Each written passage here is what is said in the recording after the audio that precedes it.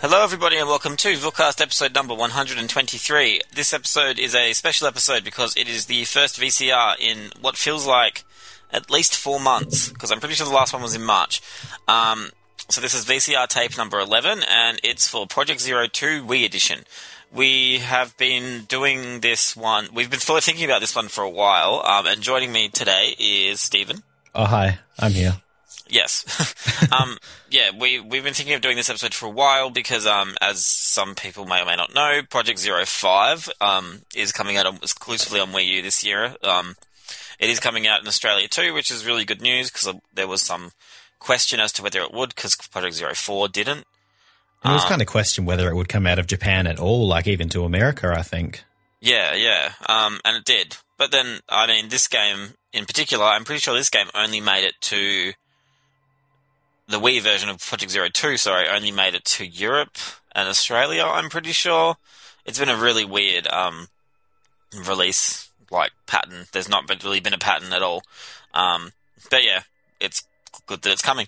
Yes. Yes. So we'll jump straight into, I guess, what we usually do, which is the kind of background and development of the game.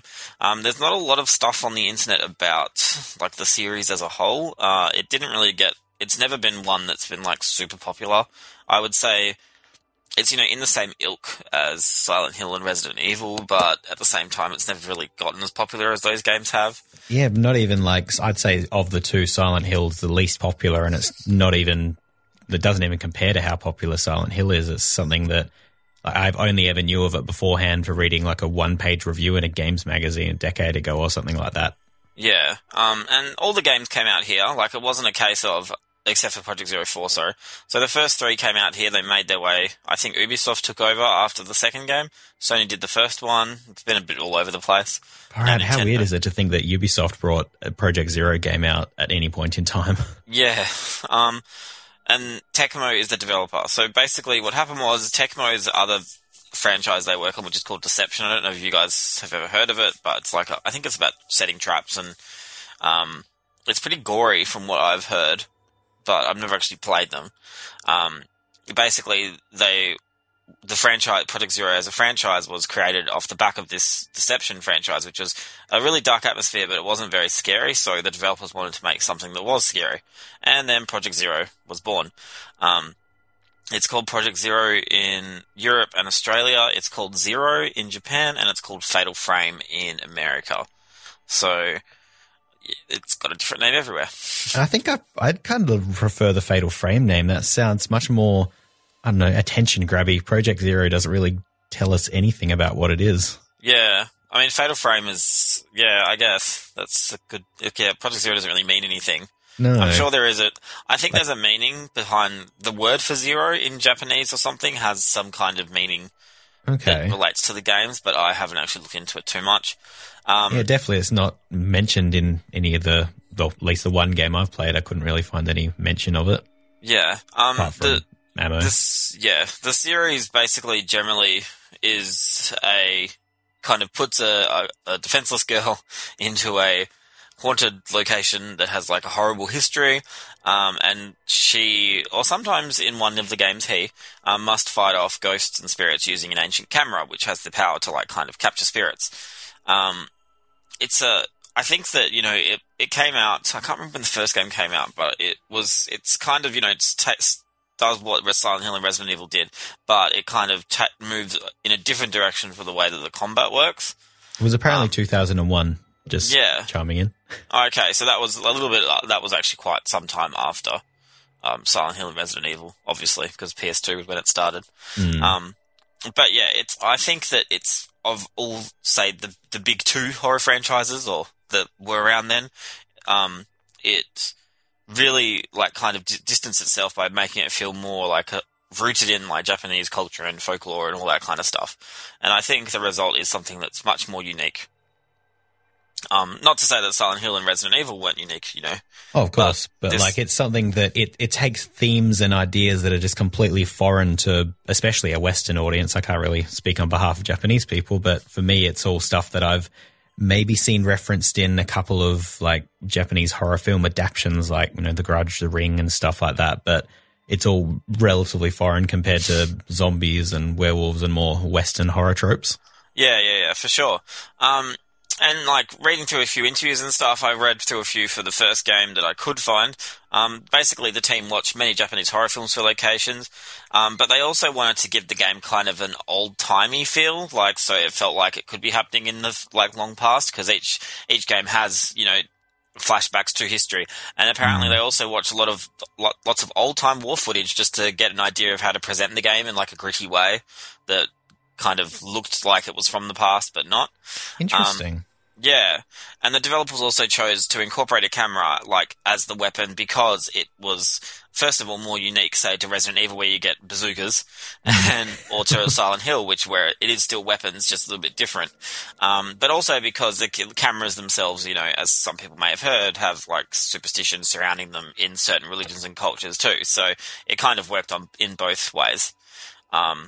And I guess we'll touch upon the camera stuff later, but I think that is probably the big thing that really separates it in terms of, like, from a gameplay perspective.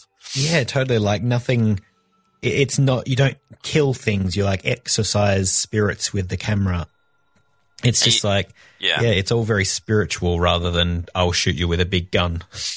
And, like, it kind of, even though it is powerful, it's less, you still feel powerless because it is just a camera. Like, and it's, you know, instead of ammo, you've got film, and it's just such a weird thing, but it works well.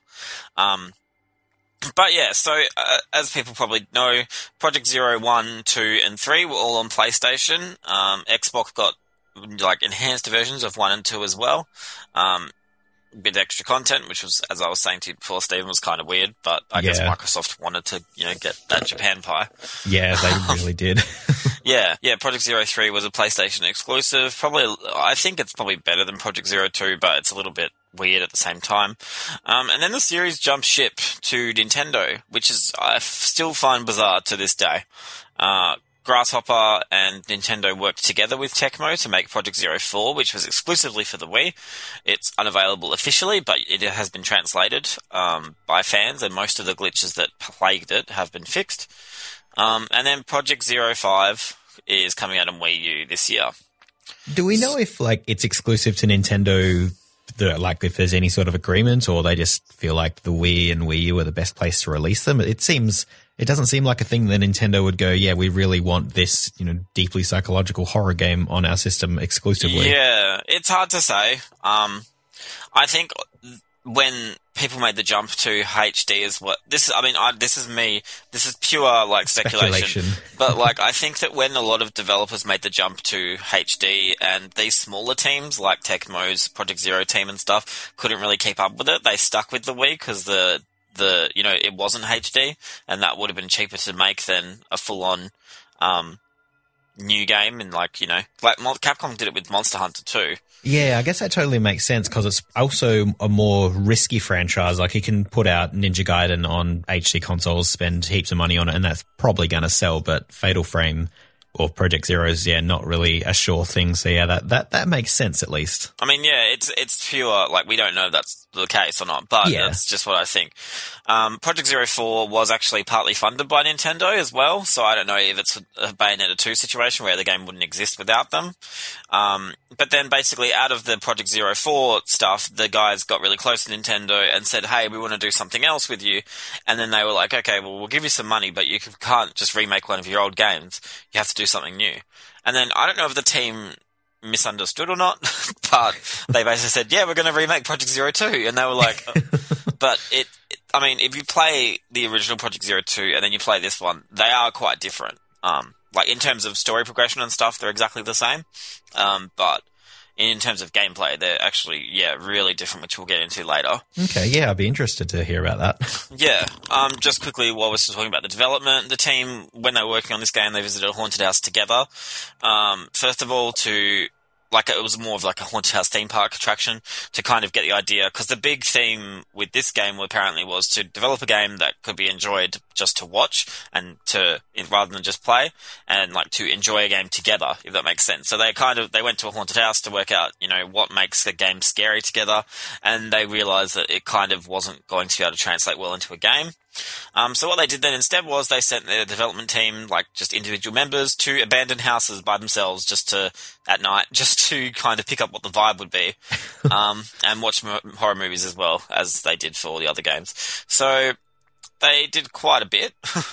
And as people may or may not know, is the first 3 Project Zero games all had static camera angles. The 4th game moved to a more over-the-shoulder angle, which is, similar to, say, Resident Evil 4. And with that, because what happened is when they made Project Zero 4, which changed the perspective, all the furniture and all that kind of stuff was apparently, like, designed for that viewpoint, whereas with Project Zero 2, which remakes a lot of this stuff, and especially because apparently in Japanese culture, because you're sitting a lot of the time in your house, a lot of the furniture isn't as tall and stuff, so there were heaps of difficulties bringing the game to this new kind of viewpoint without having to redesign all the locations and stuff.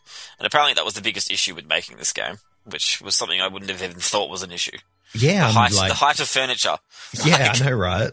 Like, I can't even imagine, I'm sure it worked fine just back then, but playing the Wii version, it's hard to imagine that being a Resident Evil style fixed camera angle game. I just question how that'd work. Yeah, I'm sure it did. I think that there are some aspects that work better, but we'll get to that. Yeah, totally. Yeah,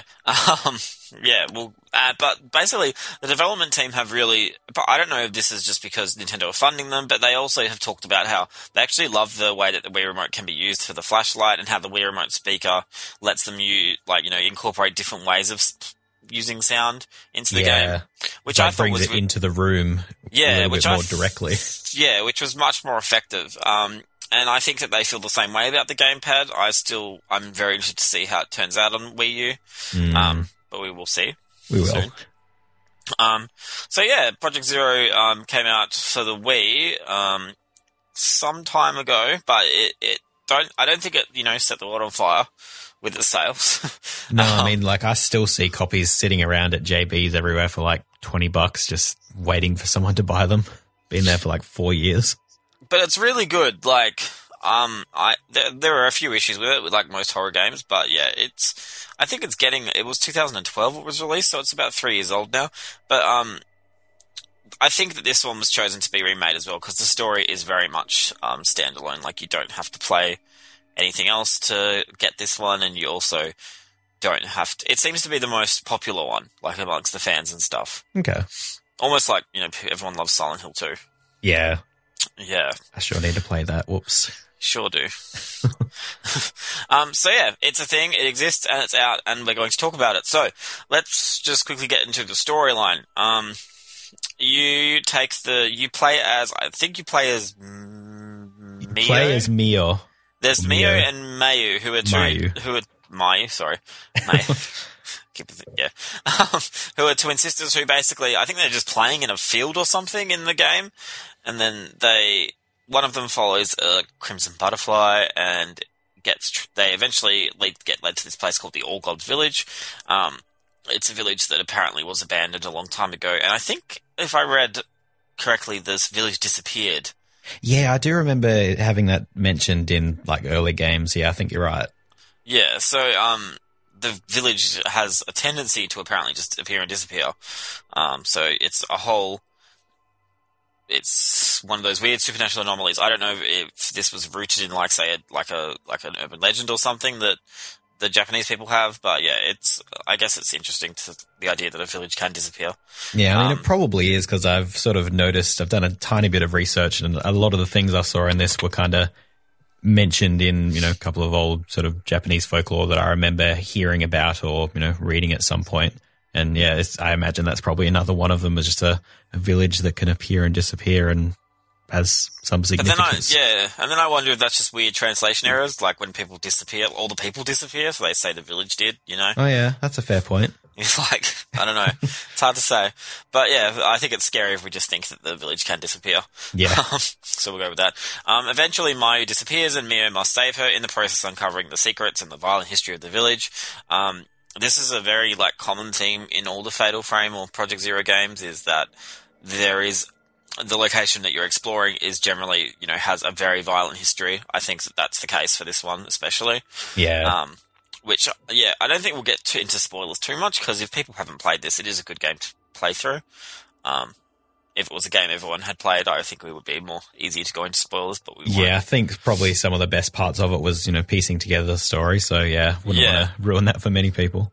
So the games are set in like present day Japan, but I do think that it's weird because even though it is set in present day Japan, almost all of the games you're exploring kind of these more traditional locations, like mountain villages, haunted houses, all that kind of stuff. So it's like a good mix. I kind of feel, and you feel really isolated. Like it's very rare that you'll see either daylight or get out of the location. Yeah, you're kind of locked into the area by whatever spectral force brought you there until the end, really.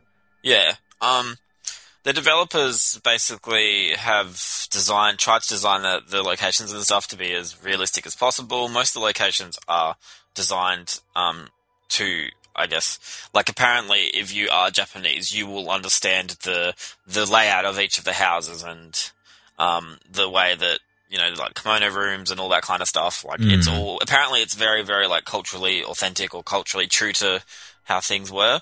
Yeah, I mean, I'm hardly a scholar in Japanese culture, but it did seem like I was walking into a house that could be in a Ghibli film after hundreds of years of decay and evil spirits have been around. Yeah, and I think that's what it does really well, is like the tone and the atmosphere is really, like, you really do feel like this village has just been abandoned. Yeah, you're definitely right there. I just felt like people just went at some point, and it's kind of eerie, like those. It's completely off topic, but like you see the documentaries about Chernobyl and stuff, how people just left everything as it was, and it's kind of a similar feeling for me. Yeah. In terms of like we won't go into like specific spoilers, but I think that the one thing that I just didn't like about Project Zero 2, most of the games actually, is that the storyline is the same almost for every game. It feels like, there's some kind of sacrificial being and there's a ritual, and the ritual is the cause of all the bad stuff, and the girl usually has a tie to the ritual somehow that you're playing as, and it's very simple. But I guess, like, if it works to be scary, why would you change it at the same time? Yeah, I mean, it's sort of a simple sort of concept if you look at it from, the far off level sort of thing. But I think that the way that they told it, you sort of gradually discovered little bits and pieces that gave you details about how the ritual worked and how all of the different, I guess, characters, if you could call them, played into the whole story of how that specific village played out. It's a simple story overall, but I think it was really interesting how the specific details played out and how you discover it all. Yeah, I guess, like, my only thing is I feel like in terms of if somebody played the game from beginning to end, missed a few files or something, like, it's kind of underdeveloped. Like, there's only, you would really have to read everything to get into it. Oh, totally, yeah. If you didn't read the files, you'd miss almost everything. It'd just be, went here. And I don't mind, I personally do not mind reading, but then at the same time, if the files can be missed, like, it kind of makes it a bit annoying. I don't know how many I missed, but I'm sure there might have been a couple here and there. I mean, then at the same time, like, to the game's credit, there are a lot of things that you can miss, which are, I guess, not essential. Or even some, like, little environmental cues that I noticed. There was one part where you sort of walk up to a shrine and there were all these, like, stones with sets of twins carved into them that weren't mentioned anywhere in text or anything. I just sort of noticed it there, and it just sort of makes you think about it. Are those twins that have, are they significant in the village's history and things like that? Yeah. And one of the things, and this is something that it's so, like, cliche, but, like, I love it, is, especially in movies like based on this kind of folklore, which is like, the Grudge, The Ring, you find all these ghosts throughout the game and stuff, and you're usually like, oh, why do they look like that? Or why do they behave this way? Or what are they doing? Mm-hmm. And then as you piece things together, like you're saying, Stephen, is like, and you find out there is a story to them, and each ghost has their own backstory to a certain extent. Like, some of them have, like, a one-paragraph explanation, but then others are for example, the main antagonist of the game has a full story as to why. Yeah, sort of gradually piece it together over the hours of play. Which I really, like, appreciate, and that's, I guess, the thing is, that's what all good horror games should do, and I think that's, because, Silent Hill does that, Resident Evil used to do that. And yeah, like, I think there's not enough, and I like that, the games today still are like that. Like, they haven't really changed too much. Yeah, one thing I actually found sort of on the topic of those ghosts and their stories, I managed to find sort of what I think they might be referring to in like Japanese folklore is that there's a ghost called an onryo, or how, I don't know if I'm saying it correctly, but basically it's a ghost that's been wronged in life and they're like a victim of a violent demise, and so they'll sort of look exactly the same as they did at the moment of death, and that's why you see a lot of ghosts with like heads hanging off and, various states of injuredness. Yeah, I know what you mean. And that's like, and everyone who's seen like The Ring or The Grudge, pretty much every major antagonist in a Japanese horror film is an onryo or onro. And it's probably one of those, I guess it's like a staple. I don't know, I'm trying to think of what we have like as a kind of analog to that in our movie culture or folklore. I think all that we have is just the ghost with unfinished business. We have Casper. Which I guess is the same thing, just less sinister, less scary. But yeah, I think generally speaking, like, the story is very simple, and I do feel like it is kind of underdeveloped, but I think it's still pretty effective. I like that the game has multiple endings. There is a happy-ish ending, but it's not that happy. Like, I feel like these games especially are very down. Yeah, there was not any point in this game where I felt, safe, happy, or anything like that. It was just different sort of degrees of uncomfortable tension. Yeah, and it's interesting because the third game in particular, like, they had it was like a hub world that you went, and then you would go into, like, I guess this dream world, which was where most of the scary stuff happened. But you could escape to the hub world, and that kind of was the first time in a Fatal Frame or Project Zero game where you could do that. But we'll get into that later for gameplay and stuff. Yeah, totally. But yeah, so I think, like, the story's great. It is a little bit by the numbers, but it's still entertaining. It's very fun it's the mystery and I guess suspense of it all is what really pulls you through the game. Because and just how none of it's told overtly. It's all told through, messages you find in the environment or just things you see in houses. There's no like intro movie that tells you this is a village that had a thing happen. It's all it's not. And I just feel like piecing it together yourself makes it all the more meaningful when you see, I guess, the culmination of all the little clues that you've been picking up. It's all there, and you're like, oh, also that's really scary. Yeah, like you literally like see a 1 minute cutscene where your sister runs in, you run in, then you take control. Like, that's it. That's all you. There's no, like, as you said, like, overdone exposition or anything. Like, and your mind thinks, what is this place? Or, like, what is going on here? And I guess that's why that's the psychological aspect of it. Like, nothing. Yeah, I guess that's sort of a horror trope even. Like, it's just, the scariest thing is what you don't see. Yeah, for sure. I mean, just quickly, the only real thing that links these games, I guess, is the camera. But even then, the camera isn't the same one. So there's a few different ones in the game series. But that's probably the only huge major continuity thing that you'd have to know. 1 and 3 are linked, I believe, but I haven't played 4 or 5 yet, so I don't know if they're linked to anything. But it's very, very, what's the word? Weak link. Like, you don't have to play it to understand it at all. Yeah. I've not played any other Fatal Frame Project Zero, and this felt like a completely standalone story. Yeah, 2 is very much standalone. But yeah, so that's all we have to say about the story. So we'll go to a quick break and we'll return to talk about the gameplay.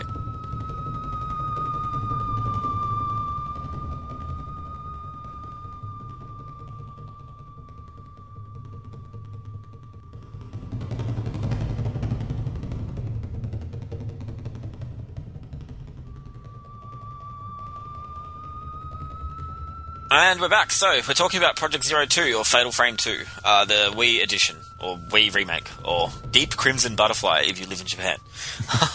Weird, bizarre name. So getting like straight into the gameplay, it's pretty, I guess, typical for a horror game. Like, you're chucked into a location. You have puzzles kind of to solve sometimes. I don't think there's much of an emphasis on puzzles in this game as there might be in, like, say, Silent Hill, which is just completely over the top with its puzzles, or Resident Evil, which is a bit more straightforward. Yeah, and I mean, I can only really think of about 4 puzzle moments where you kind of stopped just exploring a place and had to move things in the right order to get a key or something like that. I can't think of many more. Or go find 3 items that it's the same or something. Yeah.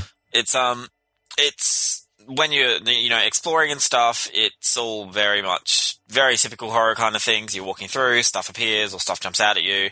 Loud noises. It's, pretty typical. And because it's controlled, this is all controlled from, I guess, like a camera behind the character, so it's more of a third-person game now. I'd say it's close to Resident Evil 4 in how you actually control it. Yeah, and the Wii remote is used for the flashlight to move up and down and stuff, while the camera itself, when you use that, you go into first-person mode, which is where most of the combat happens. The combat in Project Zero, or Fatal Frame, is where, I guess, the game really feels unique. So you only get a camera. That's all you get. Like, you never find anything else. So yeah, it's literally it. Like, you just get different films that are, have different effects, but that's all. Yeah, you can get different lenses as well, which kind of change the effects on some of those things. But it's just the camera. The only thing I find with the way that the battle system works is that it rewards you if you can, I guess, wait until the last minute and the best shot of the ghost that you're fighting. Mm. And that's what they call a fatal frame, or a zero shot, depending on which game you're playing. And I guess that is where most of, the tedium comes from in the combat sometimes. Like, a lot of the time, if you're trying to save film or you're trying to get the highest points, which doesn't really make sense, the point system, but that's another argument. Yeah. And, like, it just can be annoying to have to take the photo, wait for the ghost to disappear and come back to you. It's sort of, once they attack or once they get hit, they just kind of disappear and you're just looking around the room waiting for them to reappear, or looking at the little filament in the top corner to see where roughly they are in relation to you, which was, it was tense sometimes. You're like, especially when you don't have much health and you don't have any healing items, which happened to me once or twice. And it's just, oh God, where are they going to come from? Where are they going to come from? And then either just seeing it and being prepared and feeling like you are a master camera person, or just, having them sneak up behind you and everything's ruined. It's pretty tense. I liked it most of the time. Yeah. I think that the only problem with it is that, like, my thing with horror is, like, I'm trying to put this into a sentence. I think the thing with the camera system is like, okay, it is kind of scary where you have to wait until they, like, lunge at you or whatever to get the best photo or whatever. But to me, it's less scary when you are looking at the thing that is meant to be scary. Like, it's more scary to not show it or only show bits of it, if that makes sense. Yeah, I guess I kind of see what you mean, because what it sort of encourages you to do is completely keep your focus on the spirit at all times. Basically, if you lose it, then you're going to have a bad time combat-wise. But, yeah, if you're just watching it every moment and you know how it's going to jump up at a certain point, it's not as scary. Yeah, I can think I know what you mean. Yeah, like, I mean, don't get me wrong, like, the designs are frightening, like... Oh, yeah, when some of them are revealed, it's amazing. Yeah, like, they are just gross. Yeah. I'll never forget, like, in the first game, for example, and there is a similar ghost in this game too, but the first game obviously sticks with me more because I saw it first. This ghost just falls off a roof and you're like, what the hell was that? And it gets up and you kind of think, oh, it's a person, but then its neck has bent over, like it's hung itself, and then you're like, oh, fuck, it's like, it's not, it's something's wrong. That is a vengeful spirit. Yep, it's coming for me. But yeah, like, I think the combat that's the only thing that I hate about it, is like it's just so, like, can be a little bit tedious. I do like how the camera is used in puzzle solving and stuff. Yeah, I thought that was kind of neat. Like, there was some it sort of rewards you for taking. There's like, I think, a series of special photos you need to take to get some sort of either special ending or just more points. I'm not quite sure what they all add up to, but so there are puzzles as well. Like you find bits in the environment and you can see what's in the spiritual realm through the lens, which is pretty neat. Yeah. I think sort of sticking on the combat, the thing that happened with me is that at the start of the game, I didn't think it explained itself terribly well, and I didn't quite understand how to get a fatal frame until a couple of chapters in. And I didn't quite understand that there was a combo system at all until like a chapter or two away from the very end. And once I'd worked that out, then combat was it wasn't scary at all. It was just a thing you had to do. So I don't know. I enjoyed the combat more once I knew how it worked, but it was less scary as a result. No, I guess that's the idea. With these kinds of games is once you have, say, the rocket launcher, or I guess the ability to do more damage to your enemies, like it becomes less scary. There are times when they ramp up the tension with, one hit kills and stuff, but then a lot of the time you don't know about that until it happens, and it just becomes an annoying moment of trial and error rather than, I guess, a true, like, scary kind of enemy.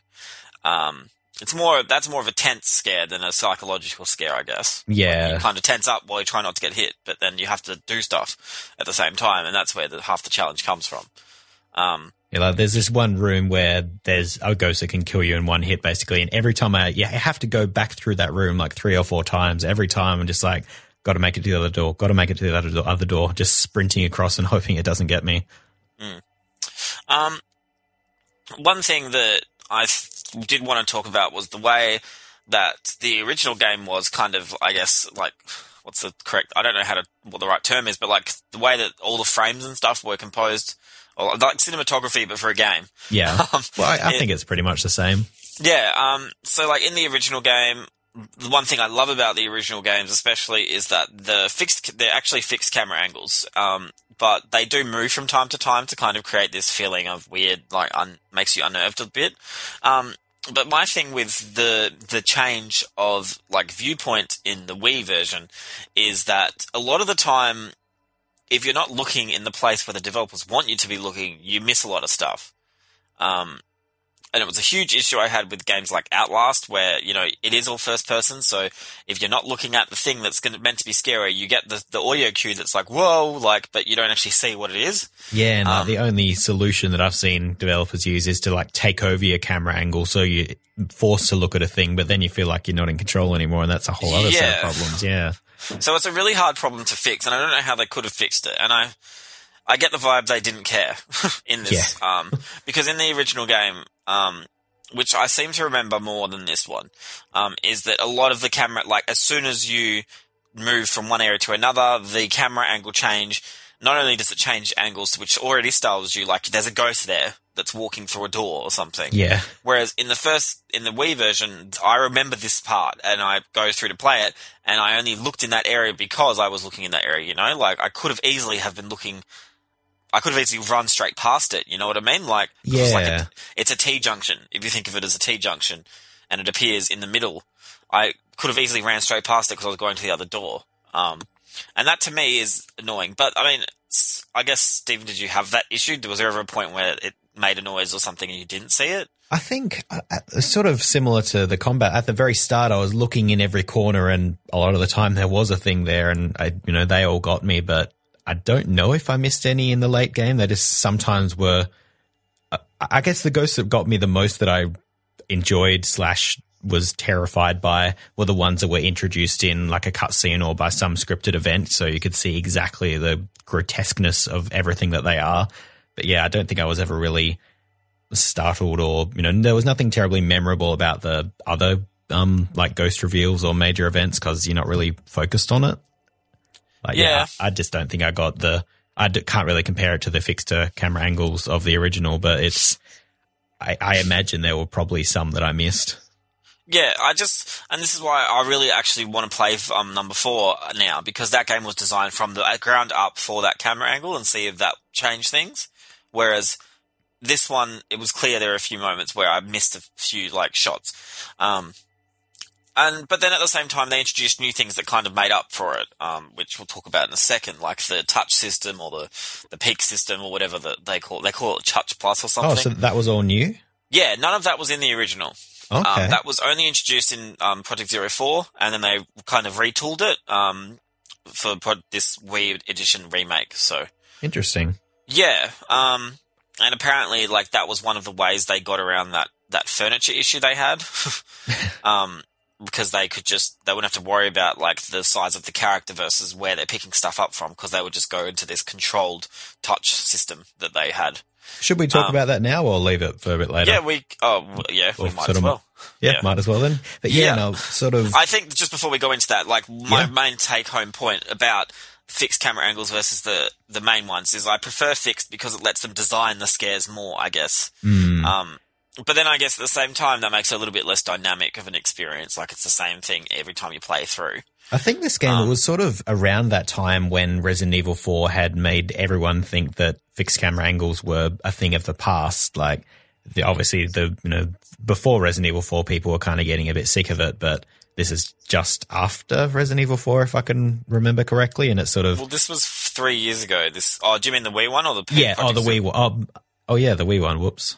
Yeah, I'm completely out of line there in that case. But like, Silent Hill Shattered Memories came out, and that did a similar thing where it kind of took what Silent Hill 1 was and changed it completely. At least Project Zero 2 was still quite faithful, but they just changed the camera angles. But I think that is very much a painting of modern game design now. Is you have a character who is bottom left of your screen and it's their back. Like, it's exactly, yeah, it's so rare these days that you would get a fixed camera angle in any game almost. And when they do it, they do it to kind of throw you off. I think they did it a few times in Resident Evil 4. If you had the Japanese version, apparently they did that. Okay. But yeah, it's just, I think that's just an interesting thing to compare, is how just a simple design decision like that can change dramatically how your game plays out. And yeah, that's what I hate about these, like, weird Slender games where it's just, you hear noise, you've got to everyone just spins on like in the middle, like pivots on a circle just to find out what they're looking just for. Move your mouse around in a circle and, there's the scary thing. Oh, it's the standing there, it's not doing anything, how scary. But if I blink, it'll be there. Surprise. Anyway, so let's get into the Touch Plus system, which is basically, it's a way to, I guess, make... How do you describe it? To make every picking up of an item or interacting with an environment build up tension. So basically, like, as you go to grab an item in these games, your character, you enter this little... It's like a mini-game, but I wouldn't call it a mini-game per se.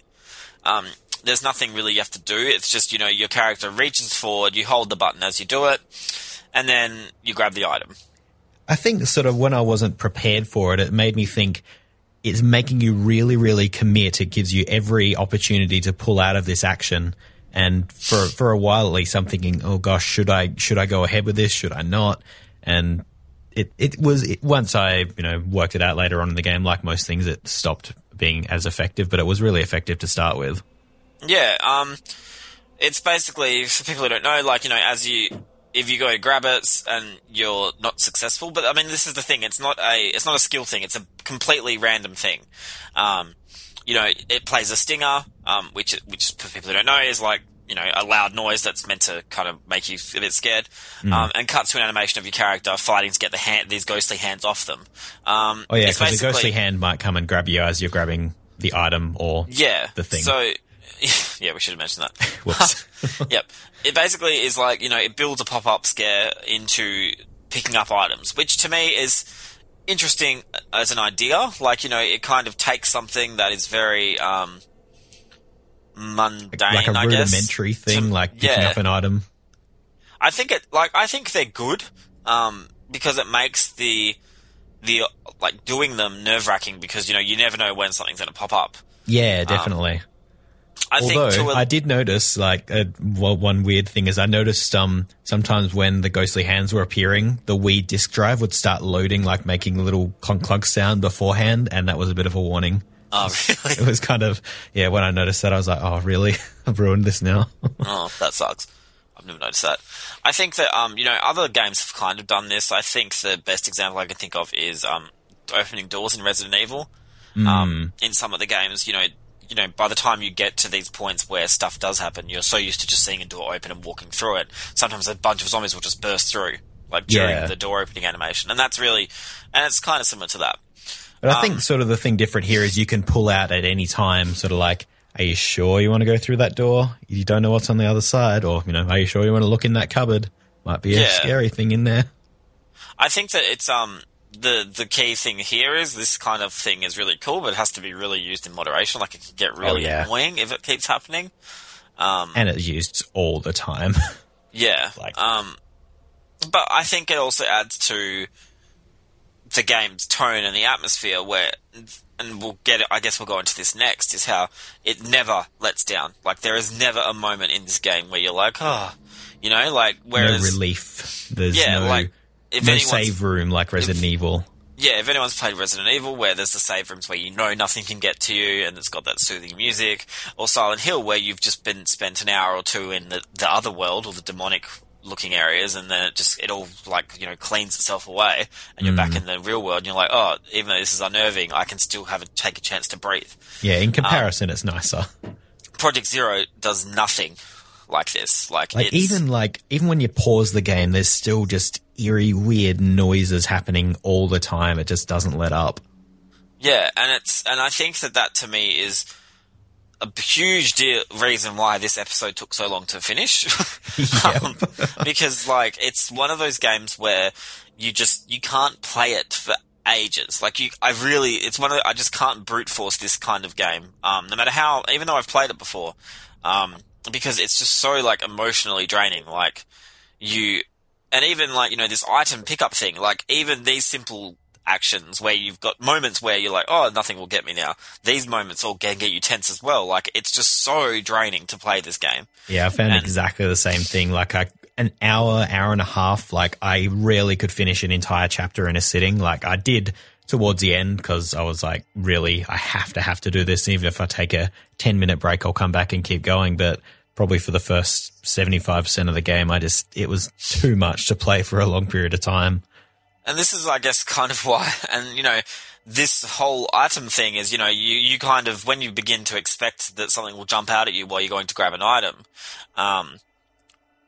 if you stop expecting it and kind of try to relax, you'll get scared again. Yeah, definitely. That action will creep you out again, and then that just makes it worse. So you're always either really scared or really tense to be scared. And it always seemed because it seems, I'm not sure if specific items will have the ghost hand try to grab you, or if it's every certain amount of items, or if it's just randomly generated. But it always seemed just as I'd picked up enough with no ghosts that I was starting to think, okay, I won't have to worry about it. That's when it happened again, and it got me every time. And then this kind of stuff is also utilized a lot in the game, where you even just looking at things. How many times in a Resident Evil game do you go and look at a desk and it's there are dishes strewn about, there's nothing to worry about here. There are pens. Yeah, there's a mirror with a blanket over it, nothing to see here or something. Whereas in Project Zero, you actually pick up the blanket and you hold A to peek into it. And it's so simple, but it is so freaking tense. It's just those ones where it's a kimono over a mirror. It's it gives you the idea there could be, it's just big enough for a person to be hiding in. Do I want to look? And then you do, because you want to. Because you have to, it's a video game. But... And then it's it plays that noise as you're zooming, as the camera zooms into it, and then there's nothing there. And you're just oh, fuck. But then there might have been something there, that's the thing.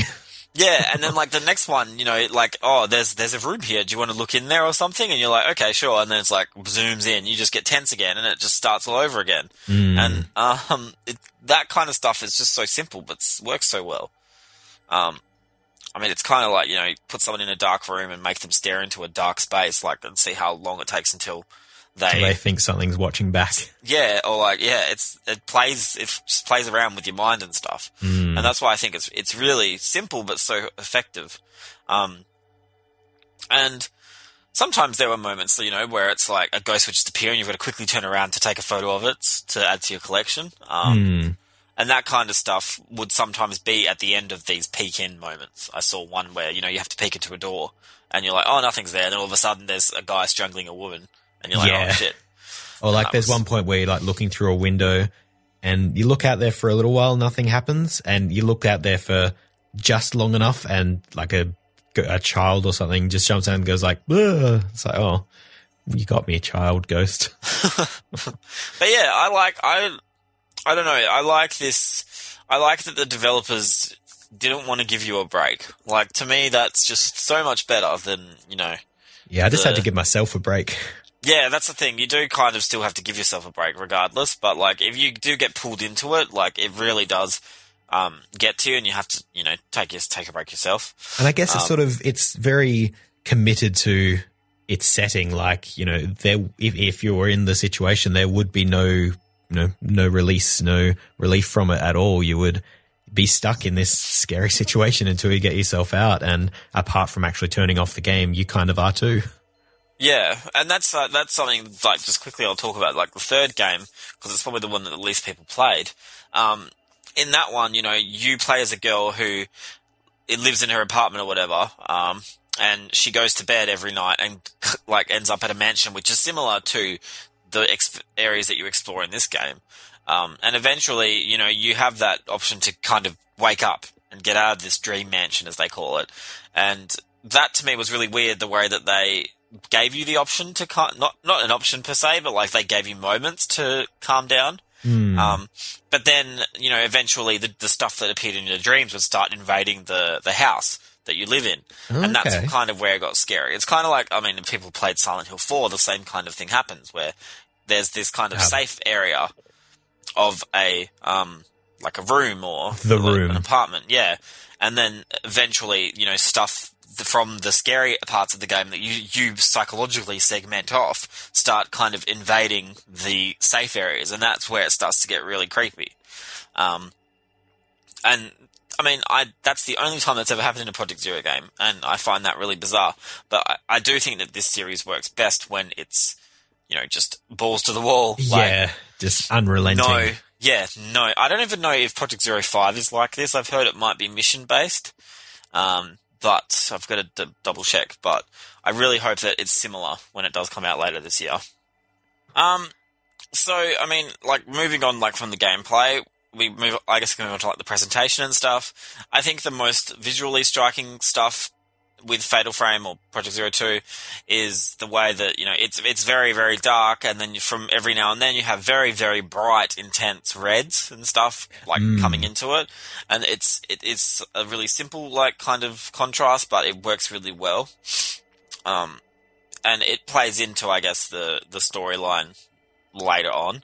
Yeah, there's certain points where, something acts almost as like a guide as to where you should be going, but it doesn't feel like a game checkpoint marker or a waypoint marker. It actually works itself into the story, which is really neat. An interesting thing. I don't know if you knew this, but each game actually has a color. Okay. I'm pretty sure first game is, I can't remember what the first game is, but the second game is red, third game is blue, fourth game is yellow, fifth game is, I think, dark blue or black or something. But yeah, and each of the games kind of uses that color throughout the thing, and obviously this one's red. And it's interesting that they kind of commit to that color and use that color throughout the whole thing. But the thing that I love most about this that makes it really scary, this is something that's so simple but really creeps me out, is the kind of high contrast black and white footage that they show you throughout the game. Yeah, on the projector. Yeah, all that kind of stuff. It just bumping up the contrast and making it black and white just makes it so much more eerie looking than if it was just, black and white footage or grainy footage or something. Yeah, I'm not quite sure what it is, but yeah, just something about that being black and white, being on an old projector, ancient 35mm film or whatever it would be. It just, you find it in the place and it's just not been well kept, and just something about, someone was here able to make film, but they're gone now, and it just sort of gives you an idea as to what happened to them. I don't quite know exactly why, but I completely agree. It makes it all the more eerie. Yeah, if anyone's watched, look it up on YouTube now, the Ring videotape kind of uses the same The same kind of like look. The rendering methods, I guess, is the right way to talk about them. And that really just makes it just so much more like creepier. The visuals themselves, I think, are pretty good for like, say, a Wii game. Definitely looks better than the PS2 one. Okay. I think because I did happen to look at a couple of the PS2 videos, and it looks like the faces were kind of different between the characters, and I guess probably the whole character models were improved. They've got a lot more, like, I guess, polygon budget to work with to make the faces look more realistic. I found that the characters looked, or at least the two main characters looked very doll-like. I'm not sure if that was intentional or just because it's the people that made Dead or Alive and that's how they make characters. I'm not sure. Yeah, that's it. I mean, obviously it's not the same studio, but maybe they share things, share assets or something. But they do, in all the games they do. I remember, I don't know if you saw, there was a tweet or something that went out from Tecmo for the new game, the Wii U one. It's like, hey everyone, watch out for our new trailer, which features technology from Dead or Alive, and everyone just assumed they were talking about boobs. Of course. The fifth game has a lot of very questionable clothes. Even this one just had frilly clothes that sort of went, frilled back and forth, but there were some unlockable costumes at the end, which was a bit questionable. Yeah. I think, we should talk about voice work and stuff, which is, I think, it's good. Like, they kind of do that deadpan delivery, which makes it creepier, is done well. But then I think, Stephen, you were saying you had issue with the accents. Yeah, I'm not quite sure if they were going for it's in English, but it doesn't feel normal to an American player. Like, it's not a person speaking in a familiar American accent, but I don't quite know what it was, but it just seemed very... Why are these very prim and proper British girls in Japan in a weird spiritual village? It was just a little bit weird to me, not in a fantastically good way. But I mean, it was, probably better than being American and just the same as every other video game character. Yeah, I think did you feel the delivery was good, regardless of the accents and stuff? It was. Did you think it was good, reasonably well done, or not well done, or? It was well enough. It didn't take me out of the experience. There was no Resident Evil 1, it takes you, it's not scary anymore sort of stuff, but it didn't really seem I don't know, they weren't terribly in character, I guess. I don't know, it's really hard to describe.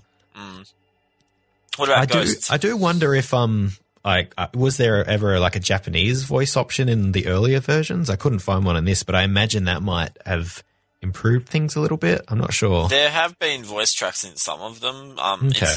This series has been all over the place. Yeah. In terms of, localization options. When Ubisoft did it, they probably just chucked it out there. Whereas, when Tecmo was doing it internally for the first game, they were a little bit more,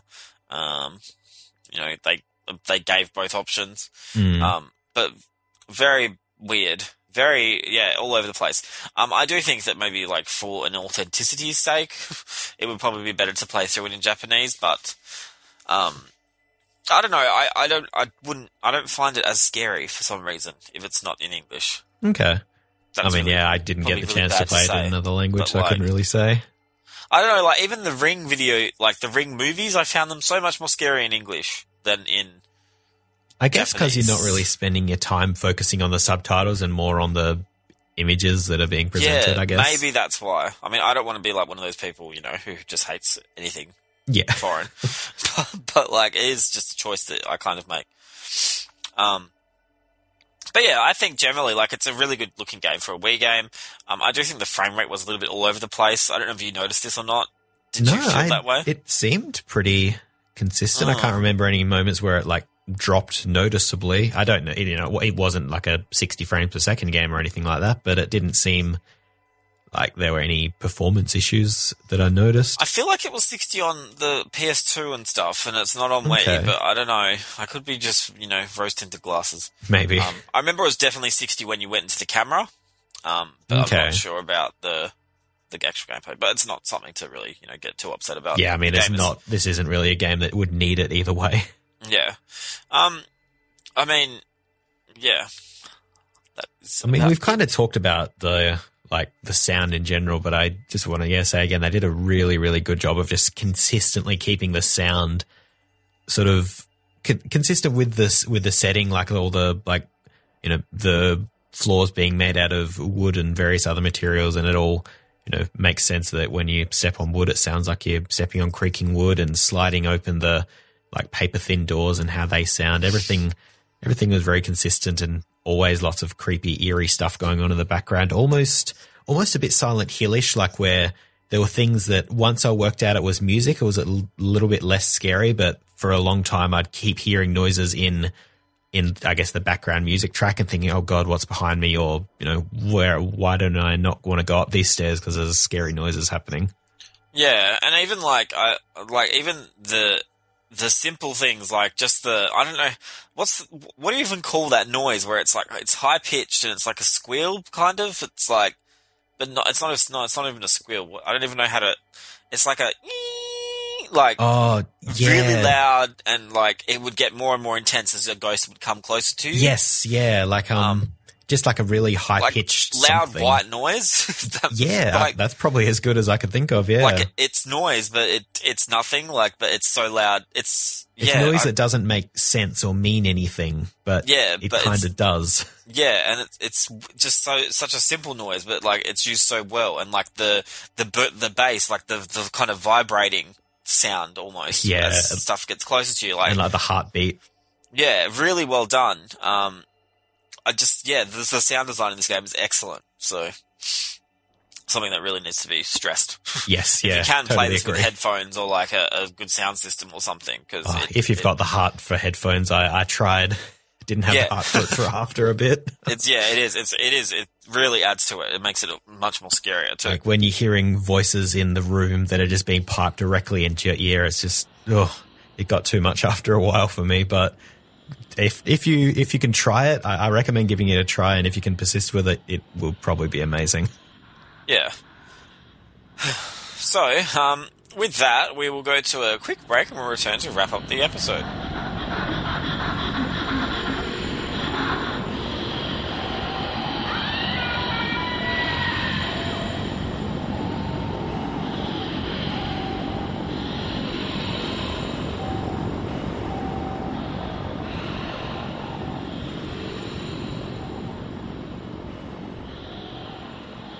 And we're back. So, just to quickly wrap up the episode on the site itself, we haven't had an episode for a while now, so we apologise for that. Sorry. But we'll try to be semi-regular soon. There's a Yoshi's Woolly World review, of course, and a Lego Jurassic World review. On top of that, Stephen also has a Never Alone review coming up. For people who don't know, I think, is it the game that's the Alaskan Indians? Yes, yeah, like heavily set in Alaskan culture or something. It's a pretty nifty platformer. I personally thought it was a bit shit towards the end, but that's just me. We'll see what Stephen thinks when this goes up on the website. But yeah, that's about it for another fortnight or 3 weeks or whatever. For another episode. To get this out. For the next episode, we're not exactly sure what we will join you with, but it will be something. So yeah, keep your eyes out on the Facebook page or even the iTunes feed, because that's where, the episodes appear first. Remember, if you subscribe, you get it roughly a day earlier than everyone else. The website is www.vooks.net. It's like books, but with a V. And yeah, thanks for listening. Cool. Bye, everyone. Bye.